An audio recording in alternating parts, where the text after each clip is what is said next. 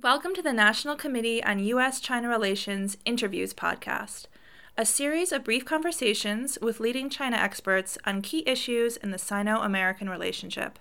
For more interviews, videos, and links to events, visit us at www.ncuscr.org. Well, hello, everyone. On behalf of the National Committee on U.S.-China Relations, the Lieberthal-Rogel Center for Chinese Studies at the University of Michigan, and the Michigan China Innovation Center. My name is Mark Dallas. I'm a professor of political science at Union College in New York, and I'm currently a Council on Foreign Relations International Affairs Fellow. My research focuses on China supply chains and emerging technologies, which is what our conversation today is all about. Now, with us today, we have Peter Cleveland, the Vice President of Global Government Affairs at Taiwan Semiconductor Manufacturing Corporation, also known as TSMC, and Brittany Masalosalo, the Senior Director for Commercial Diplomacy and Multilateral Affairs at 3M. So we're here to discuss issues of supply chain, the national security as they pertain to U.S.-China relations, things that have been in the news quite a bit. I'd just like to spend a couple minutes just to give a little bit of background and to sort of set the scenes, and then we'll turn it over to questions for you guys and sort of have a conversation. So just for general information, supply chains generally have been seen through the lens of economic efficiency and firm competitiveness. Some of the positives of this are, firm specialization, country specialization, and then trade, so gains of trade. But as everyone knows, there's been negative issues with regards to job loss, or sort of, especially manufacturing in the United States, and also from China's perspective, often being trapped in low value-added segments of supply chains. But then, of course, with the Trump administration, there was a sea change in a way in which supply chains started to become weaponized, and political weapons and issues of national security as well. From the U.S. side, this was, often U.S. security concerns about China's technological competitiveness, as well as the deep linkages and integration between China and the United States. And of course, this weaponization became to full fruition, in the example of Huawei. But there's dozens and dozens of Chinese firms that have sort of become entangled in U.S. export controls and investment reviews. And from China's perspective, they have a long history of trying to aim for technological self-sufficiency. But the Trump administration's actions sort of made this very tangible to them in impacting a lot of their national champions. And so it greatly stimulated China to respond. So both sides have this issues of insecurity, and there seems to be a development of this pattern of action and reaction, which sort of mutually confirms each other's worst fears. And then, of course, COVID-19 happened, which deepened these insecurities for everyone. And there are more general insecurities, not just national security oriented, but just with regards to supplies of critical products and supply chains. And this impacted lots of industries. In the minds of most people, probably healthcare is probably the most important one. Healthcare products, but it's impacted all industries, really. And so overall, people and policymakers, they are now much more aware of the fragilities of supply chains. Small or a set of issues could impact sort of auto production in the United States, for instance, which was also in the news. A whole set of global impacts could impact domestic industry like that. So my point is the conversation has shifted from sort of a more efficiency-oriented conversation, development-oriented conversation of supply chains to new concepts of resiliency, decoupling, reshoring, self-reliance, and other sort of national security issues. So I'd like to start with these sort of national security issues. A key challenge today, I think, in emerging technologies in particular is sort of the dual use of it, of technologies. What I mean by that is there's sort of civilian applications and military applications for the same technologies. And in the past, military technologies were often clearly definable in a way, like nuclear having civilian and military applications, or aerospace having more clearly civilian and military applications. And I'm wondering, today it seems, and so therefore you could sort of more easily monitor and control them and separate out more clearly, let's say, national security issues without massive economic disturbances. Today, it seems like a lot of the emerging technologies, there's a more blurred sense here where, AI or autonomous vehicles or robotics, nano, quantum computing, there's, it's not easily differentiated, the military and civilian sides of things. And, both China and the US are highly competitive in a lot of these industries, and there's a lot of cooperation among them as well, and including investment flows and whatnot. So I'm curious, just for each of you, I just want to ask sort of your general thoughts and opinions on this topic, that the line between civilian and military is blurred in these new emerging industries, and to what extent is this driving security fears in the US and China? But then, if you could also comment on your particular industry, let's say, since a lot of this can be very industry specific, as we know. And maybe in so doing, maybe you could briefly introduce your company a little bit. I'm sure everyone has heard of TSMC and 3M, but just they may not know the true scope of your two companies. So maybe you could start with Peter, if you want to lead us off. Sure. Thank you, Mark. And thank you to the National Committee. It's such an important organization in terms of the constructive and affirmative work it does bilaterally with China and in the United States. It's a great honor to be here and to speak on these issues. Thank you, Jan. Thanks to Steve Orleans and all the terrific people there. As Mark noted, I work at a company called TSMC, and we focus on building chips, those digital engines that are so important inside of laptops, desktops, phones, but then data centers and servers and elsewhere. And so what Mark's talking about in terms of the competition with China, and then some of these things like AI and high performance compute applications, none of that works without the hardware, without the chip. It's the most important product in the world, technology product in the world. And as a starting point, what you're seeing is the administration and the White House recognize that.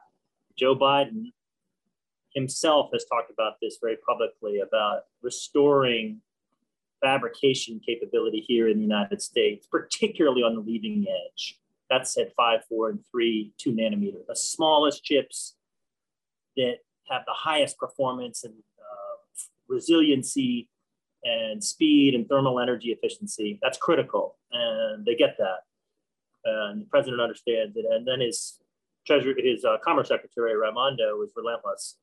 She thinks about this and talks about this and tweets about this every day. So it's important to really restore your ability to manufacture here across the board, not just the leading edge, but on US shores. And that's what their policies are starting to do. There's the CHIPS Act, which they've been pushing. Their 100-day supply review, which they have completed, which was very thoughtful about some of these details. And then funding new fabrication here in Phoenix, in Austin, and elsewhere is prudent and will help make the US supply chain, when it comes to chips, much, much stronger. There's a lot of work to do, but in principle, they've got the policy right and they're building momentum in the right direction. This is complex, it's difficult. Chips are very hard to understand, and you don't want to think about trying to achieve total self-sufficiency.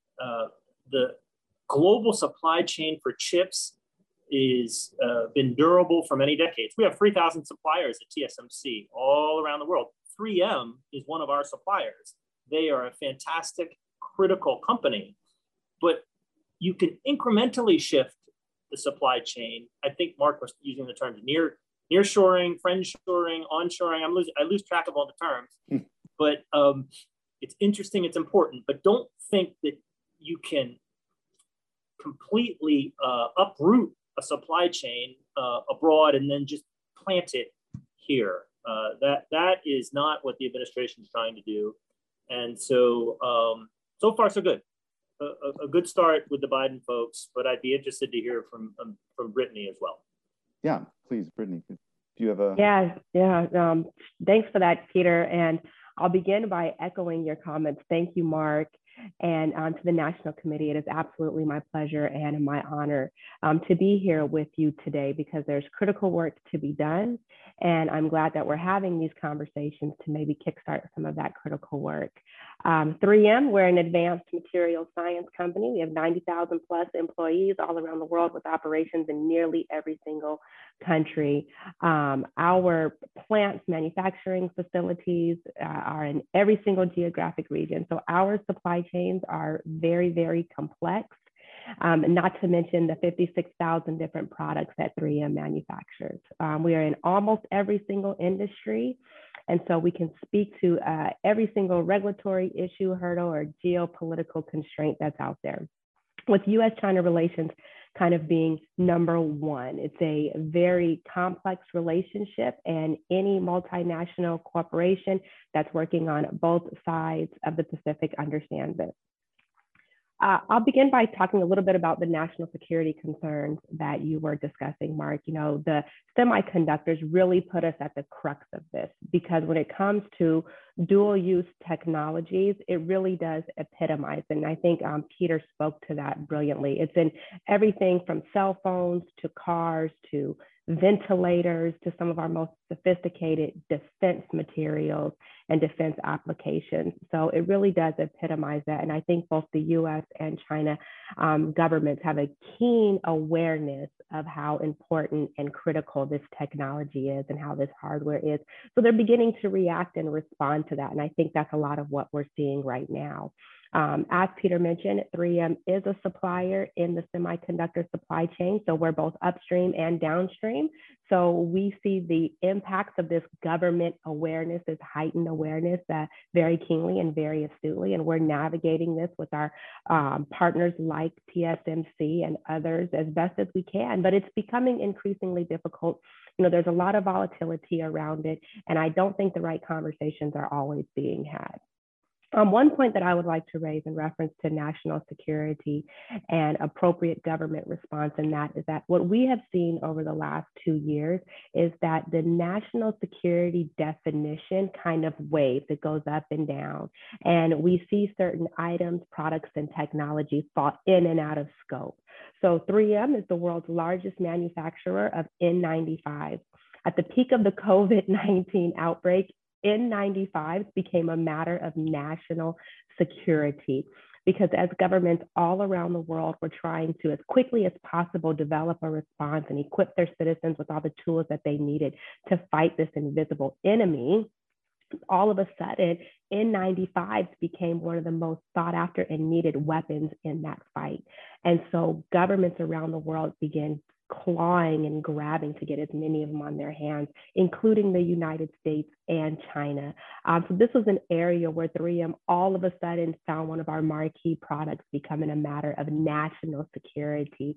And I use that as an anecdote because it's important to understand how items can kind of go in and out of scope, depending on the circumstance, depending on geopolitical relationships, tensions, and just kind of what's happening in the world.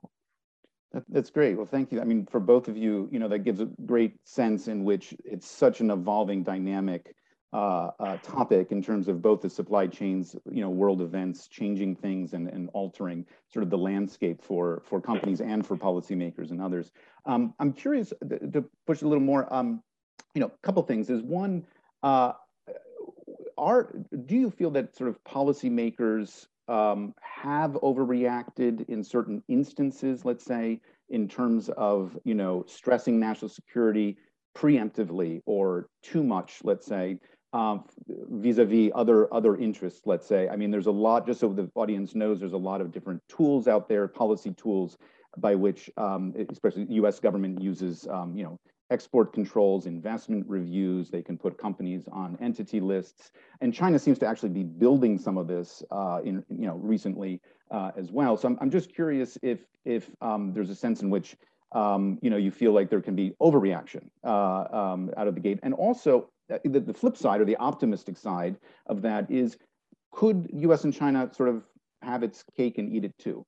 Can we resolve, do you feel like we can resolve these security issues while also maintaining, integration with them, and sort of what can be done? Because that's not really where the conversation is very much today. It's much more about separation, but the ultimate goal really should be, let's both be safe, feel secured in terms of our national security interests, and continue to integrate and cooperate and whatnot. So there's sort of like a negative and a positive part to that. Brittany, do you have any thoughts on either one? You can choose either one, or you can do them both.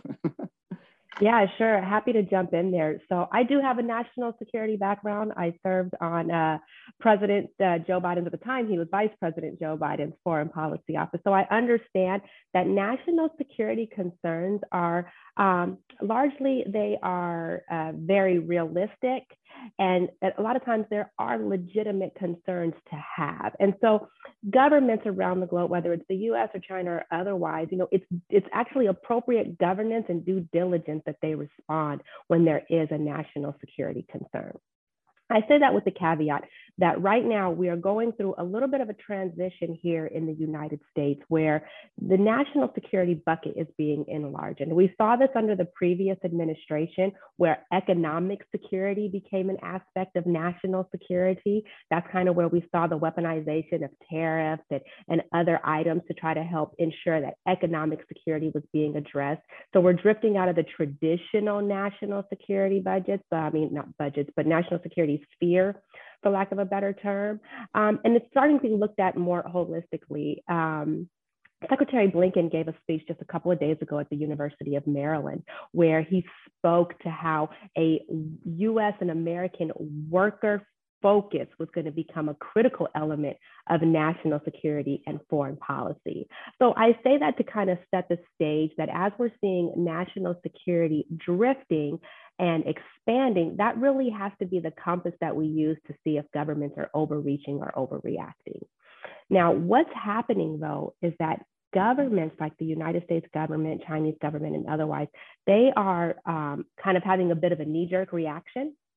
They're not always consulting the practitioners or the people who these regulatory changes are going to be imposed upon, i.e. industry, when it comes to trying to regulate supply chains.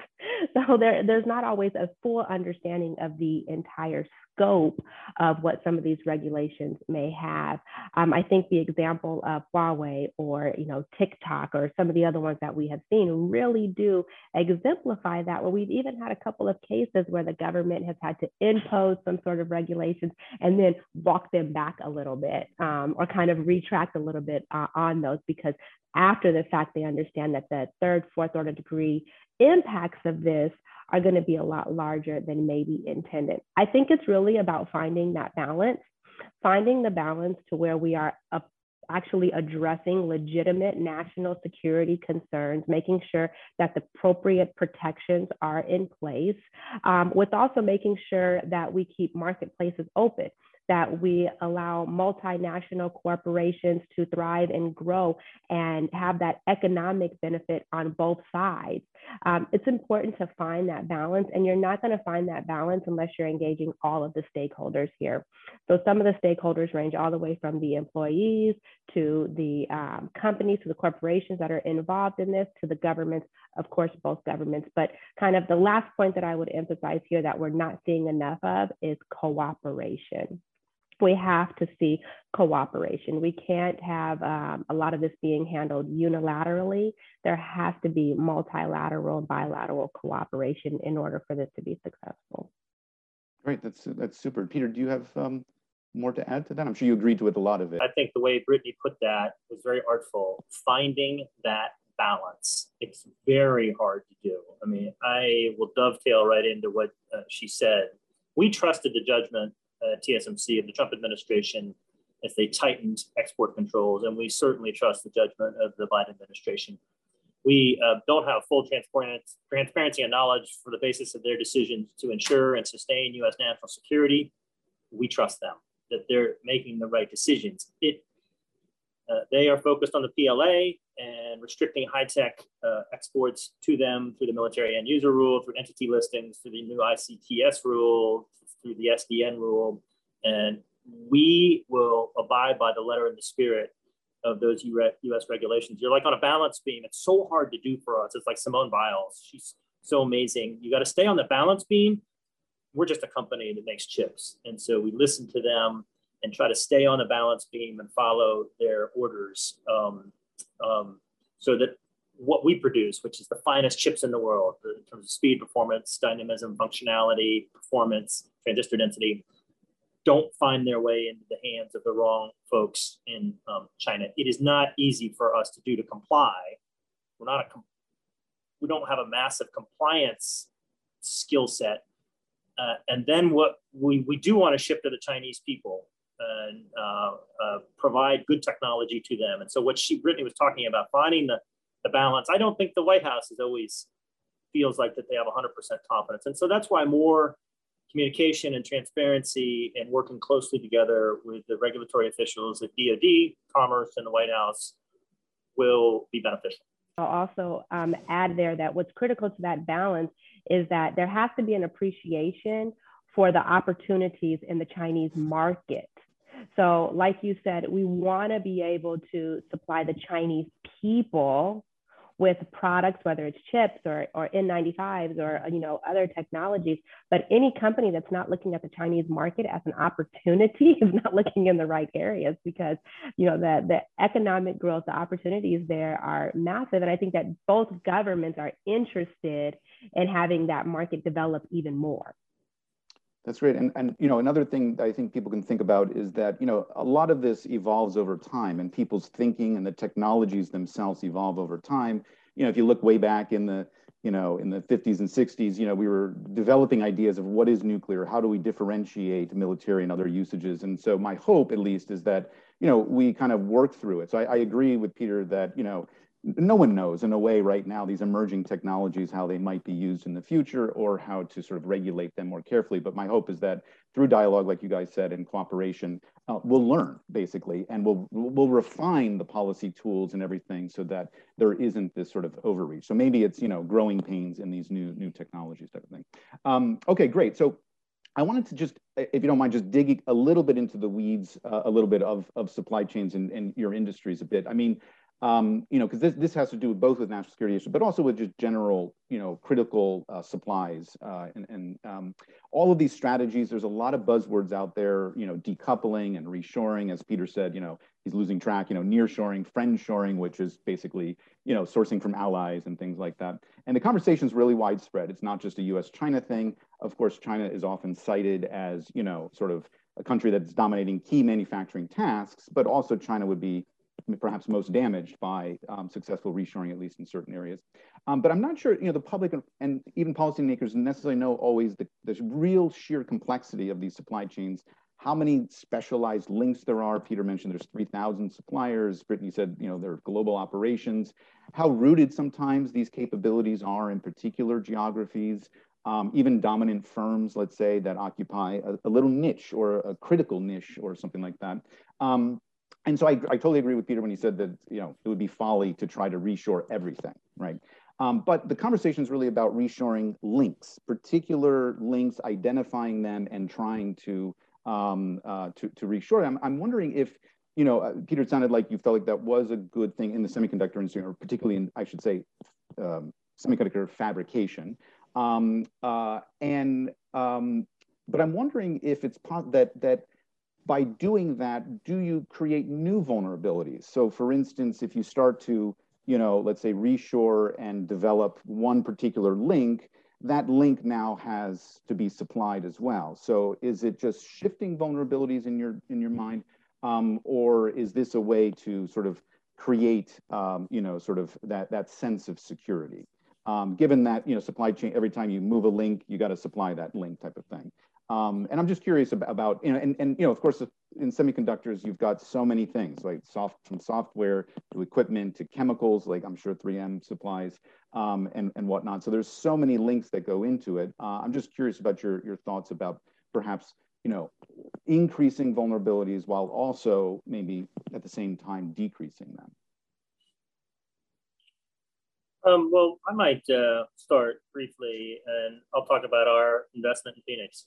A year ago, we announced a $12 billion 5-nanometer facility that will be the most advanced chip manufacturing plant ever constructed on US soil. We're bringing a lot of chemical suppliers with us, natural gas suppliers, and Then there are existing suppliers, and I mentioned 3M without getting into the details of it, who are very critical to TSMC. And that's good for American technology leadership and American advances in the intellectual property area and lifting the innovative capacity of this country.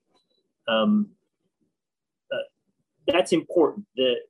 President Trump got that. Wilbur Ross understood that, and Secretary Raimondo she talks about not going to bed every night without thinking about semiconductors and manufacturing here. That's amazing. She's done a tremendous job, and Joe Biden gets it. It costs money. It's extremely expensive, and we have choices in Japan and the EU and elsewhere. So the United States does want that leading edge here. You want to lift the entire semiconductor ecosystem so that it's robust. The state of the present technology nodes, which are 14 and 22 nanometer, and then mature nodes for IoT and autos at 45, 55, and 90 nanometer.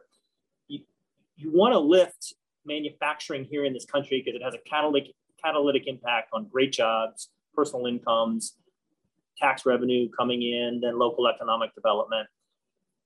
It is the choreography involved in chips is difficult. And so that's why we need to coordinate, as I was doing last night on a call with the deputy director at the NEC, a brilliant woman, Samira Fazili, to make sure their accelerator and their brake are correctly positioned as we go forward, and that they spend and that they invest too, helping us, because the world landscape is competitive, and other parts of the world certainly want what the United States is pursuing at this time. And so I would say incrementally, we've seen terrific progress, but there's a long way to go here. From the House passing the CHIPS Act money to getting programmatic funding up and running. But the commitment is there, and I'm optimistic. And it's good to partner up for a company with TSMC with a company like 3M. You want those two types of companies side by side working together. Well, that's really interesting, because you're saying basically that, because of TSMC's position in the supply chain, they're bringing suppliers here. So there's an agglomeration or a clustering effect that will happen, which then both builds up the supply chain, right? Globally, makes everything more secure, but also U.S. national security interests might be met because you've got the suppliers into your fabs basically here as well. That's a really interesting insight. Yeah, Brittany, do you want to add to this? Yeah, I think that Peter, you're spot on. Fantastic case study is TSMC's forthcoming fab plant. I think that that's something that will be looked at as standard setting for several years to come. And I'm proud that 3M is going to be a part of that story. I'll tell you, supply chains are complex. And when we talk about things like reshoring and ally shoring and nearshoring, people love to use like all these buzzwords, but the reality of it is that this is an extremely complex topic. 3M prides itself on being a company that never offshored. And what I say by never offshored is that 3M never relocated any bulk portion of its manufacturing to another country to then be able to import those products back into the United States to be available for the US market. Not to say that we don't import any finished goods, but the bulk of our manufacturing, we try to keep as close to our customers as possible.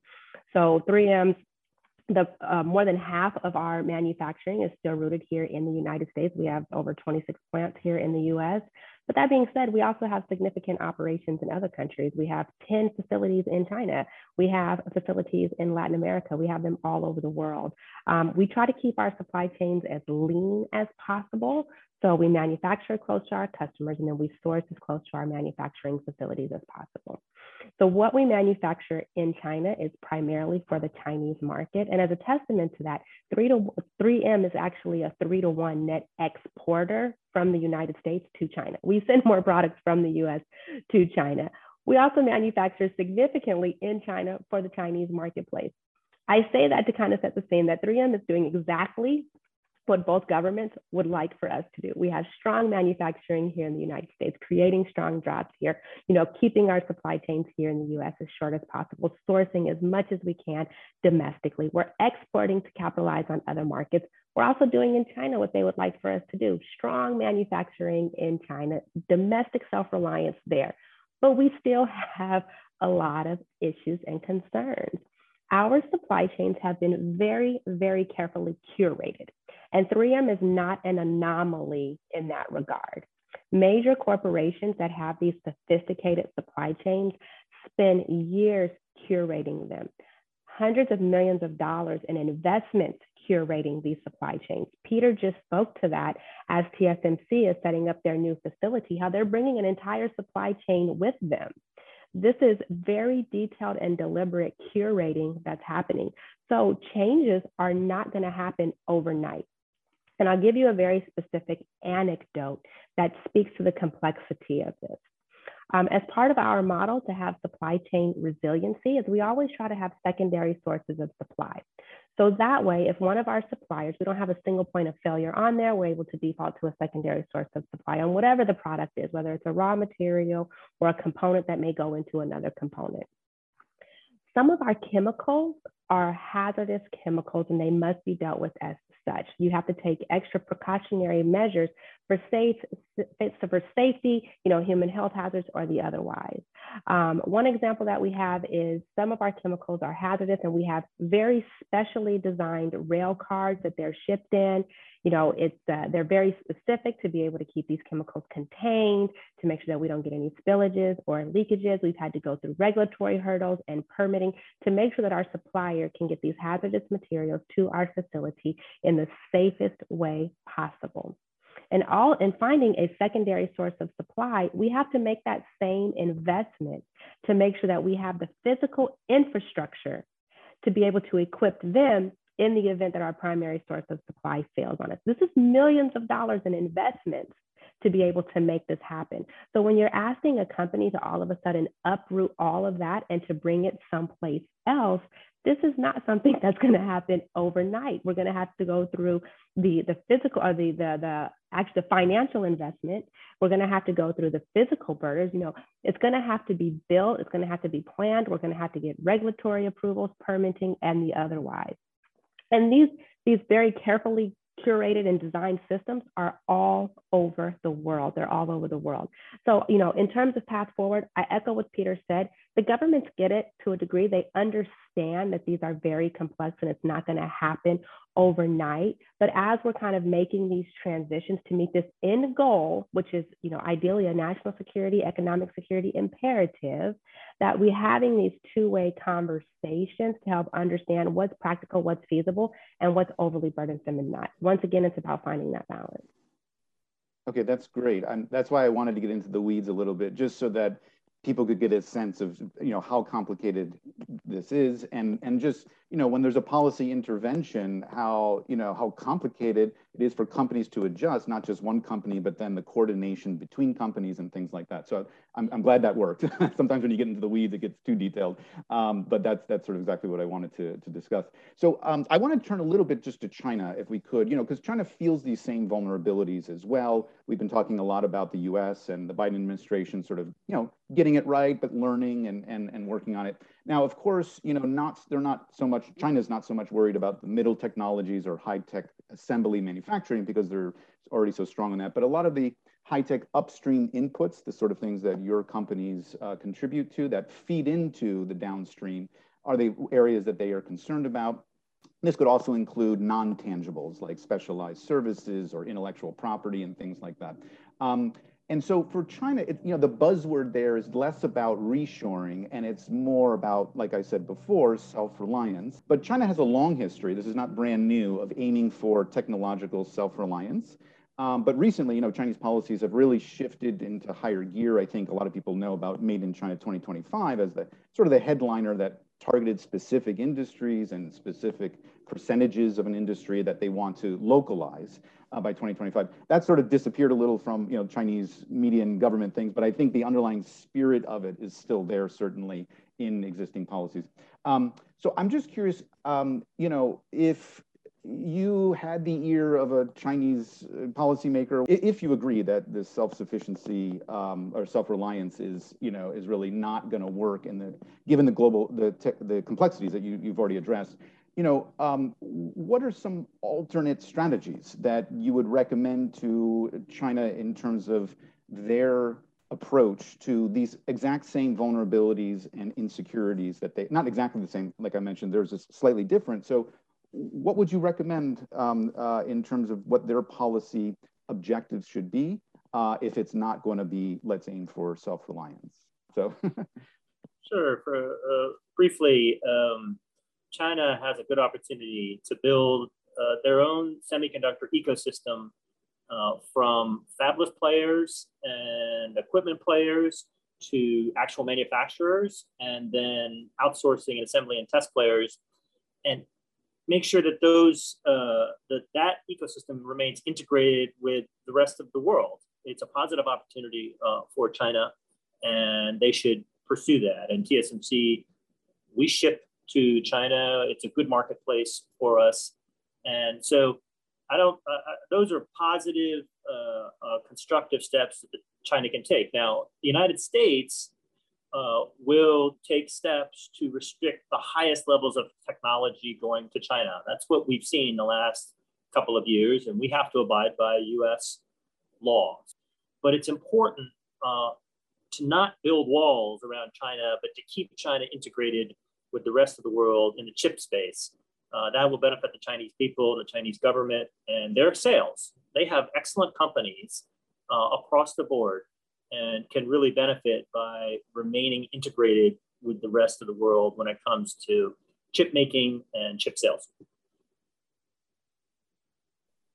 Yeah, I think I'll pick it up from there, Peter, because I think that you're spot on. I love what you said about not to build walls around China, because, you know, the opening up of the Chinese market, it was revolutionary for China. And arguably, it has catapulted economic growth in the country at a staggering pace, unlike anything ever seen before.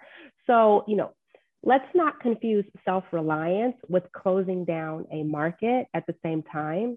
You know, the Chinese market has to remain accessible. And I don't think that they will be able to find that balance between keeping that market accessible while closing out some of the most sophisticated technologies around the world, or maybe not closing out, maybe inhibiting the development or the growth of some of those sophisticated technologies. I think that it's prudent for them to continue to keep those open dialogues across the globe. You know, the research and development kind of runs two ways. And as we see governments, both here in the United States and China, looking to kind of infringe upon that, whether it's putting in restrictive policies, you know, vis-a-vis here in the United States, or putting in unattractive policies in China that prohibit companies from wanting to bring their most coveted technologies into the country, it's all counterproductive. At the end of the day, if I had the ear of a Chinese official, I would remind them how important it is to keep the attraction of FDI top of mind. They want to make sure that they always have an attractive market where companies want to come, they want to bring their operations to. And so as they seek to find this balance with self-reliance, keep attracting FDI really top of mind and keep it part of your calculus as well. Because if it becomes overly burdensome, overly restrictive, or too expensive, then it's not going to come. That's great. And also, I think I would also throw in there, you know, Brittany, you talked before about sort of 3M's structure globally. You know, building in redundancies may be something that the Chinese policymakers should try to aim for. I know it's not always possible in all industries and all segments, but instead of thinking about, you know, self-reliance, more about having those redundancies in place so that the risks aren't there as another avenue, let's say, to security. Yeah. That's really great. Yeah, I'll add on there, Mark, quickly. You know, you bring up a good point about the redundancies, because one of the key points of vulnerabilities with a lot of supply chains that we see right now is the geographic concentration of them. Right. So when you have that geographic concentration, such as in China, and all of a sudden something like COVID-19 hits and factories all across the country are forced to shut their doors, that's where it becomes a significant vulnerability. So you don't want to have geographic concentration in any one area, That's great. And so that leads just to my very last question. That's a good segue because, you know, oftentimes those geographic concentrations might be, I mean, it could be because of efficiencies. There's something about it, the efficiencies. It also could be other firm strategic issues or domination of a particular segment or something like that. But I'm just curious about your ideas. Do you feel there's a necessary trade-off between sort of this goals of resiliency in supply chains and efficiency? So in other words, you know, do we have to expect to sort of pay more in terms of lost efficiencies in order to enhance the security and resiliency of supply chains? Or, again, I'm always looking for the can we have our cake and eat it too type of scenario. Are these not mutually exclusive in your opinion, and can it sort of be done simultaneously? And or are there any win-win scenarios? I mean, just talking about China and the United States, win-win scenarios that you can think of, or any examples of this out there where you can continue to have this sort of cooperation and security? I'm just curious if you guys have any opinions on that, or examples that might highlight that. Yeah, I mean, I can chime in first here and then turn it over to you, Peter, to add your thoughts. I know semiconductor it's kind of in a case of its own when it comes to those types of thoughts, or kind of contemplating that. But, I think, yes, you can have both. You can have resiliency and efficiency. But I also think that sometimes it depends on the industry. It depends on the product, on where you're going to have to make those trade-offs at. That's why it's important to define what's critical and what's not critical. For example, like I said, 3M makes 56,000 different products. If we're talking about 3M's compression socks, I may not be so concerned about the resiliency of that supply chain. Not to say that we don't take it into consideration, but that's an area where we may make that trade-off. We may kind of favor efficiency over resiliency. But then when you're talking about a product such as our chemicals that feed into the supply chain pipeline, that may be an area where we want to make sure that we have that resiliency, even if it means that we have to pinch a little bit on the efficiency because of the critical nature of these products. And the same would hold true for our N95 or some of the products that we make that go into ventilators or other critical needs that we may have. So I think it really depends on the industry. It depends on the product. And that's why I go back to what I said, industry consultation is so important, because like I mentioned, the chemicals that feed into the semiconductor supply chain, if the government is looking to boost the resiliency there without compromising efficiency, they would have to have those conversations with the TSMCs of the world to understand where those critical choke points in the supply chain may be, and where additional investments would have to be placed in order to try to boost the resiliency there, particularly if you don't want to boost resiliency without compromising efficiency. It can be done, but it's a tightrope to walk for sure. And that's fascinating because, with 56,000 products, I mean, you guys basically have the same conversations that are in government. What is critical? What is not? What's a security thing and what's not, just within your own single corporation. And then just think about the huge amount of conversation and dialogue and information exchange that has to happen with policymakers. I think that's a great example. Peter, do you want to add anything to this conversation? Sure. The CHIPS Act and investing in chip infrastructure here and manufacturing is a win-win. It's a win-win for American jobs. It's good for American innovation and ingenuity and U.S. national economic competitiveness and national security. It's been bipartisan now for the past year, which is outstanding. From John Cornyn's leadership and Mike McCall's leadership to President Trump doing the right things, taking the first steps, and Joe Biden taking that football and moving forward, and Gina Raimondo is no learning curve with her. They all get it. You're going to get your resiliency if you contribute to TSMC's capital efficiency. The reason we do this so well in Asia, and Samsung does it well, not just TSMC, is we've done it for a long time. And capital-wise, we need the incentive to make ends meet. And we're headed in that direction. And then on China, it can be win-win for China, to echo some of Brittany's very intuitive comments. If they don't treat this as a zero-sum game, the chip, as the case example, the chip industry is critically important. It's more important than any part of technology, and the Chinese can win by keeping their borders open and staying connected to global suppliers. They'll win that way. Chinese consumers will win that way. And there'll be no zero-sum losers. So that's an approach that over the years to come, I think would benefit both PRC and the US. Great, fantastic. That's great. I really appreciate this. I mean, the conversation is obviously much more to do between different stakeholders. And there's a lot that can be accomplished, but you guys, I like that you're on the optimistic side of things, and forward-looking. So that's wonderful. Thank you so much for your time, of course, and your insights and your expertise. That was really wonderful. I learned a lot. I hope everyone else does too, and hope to have you guys back on again. Thank you again. For more interviews, videos, and links to events like this one, visit us at www.ncuscr.org.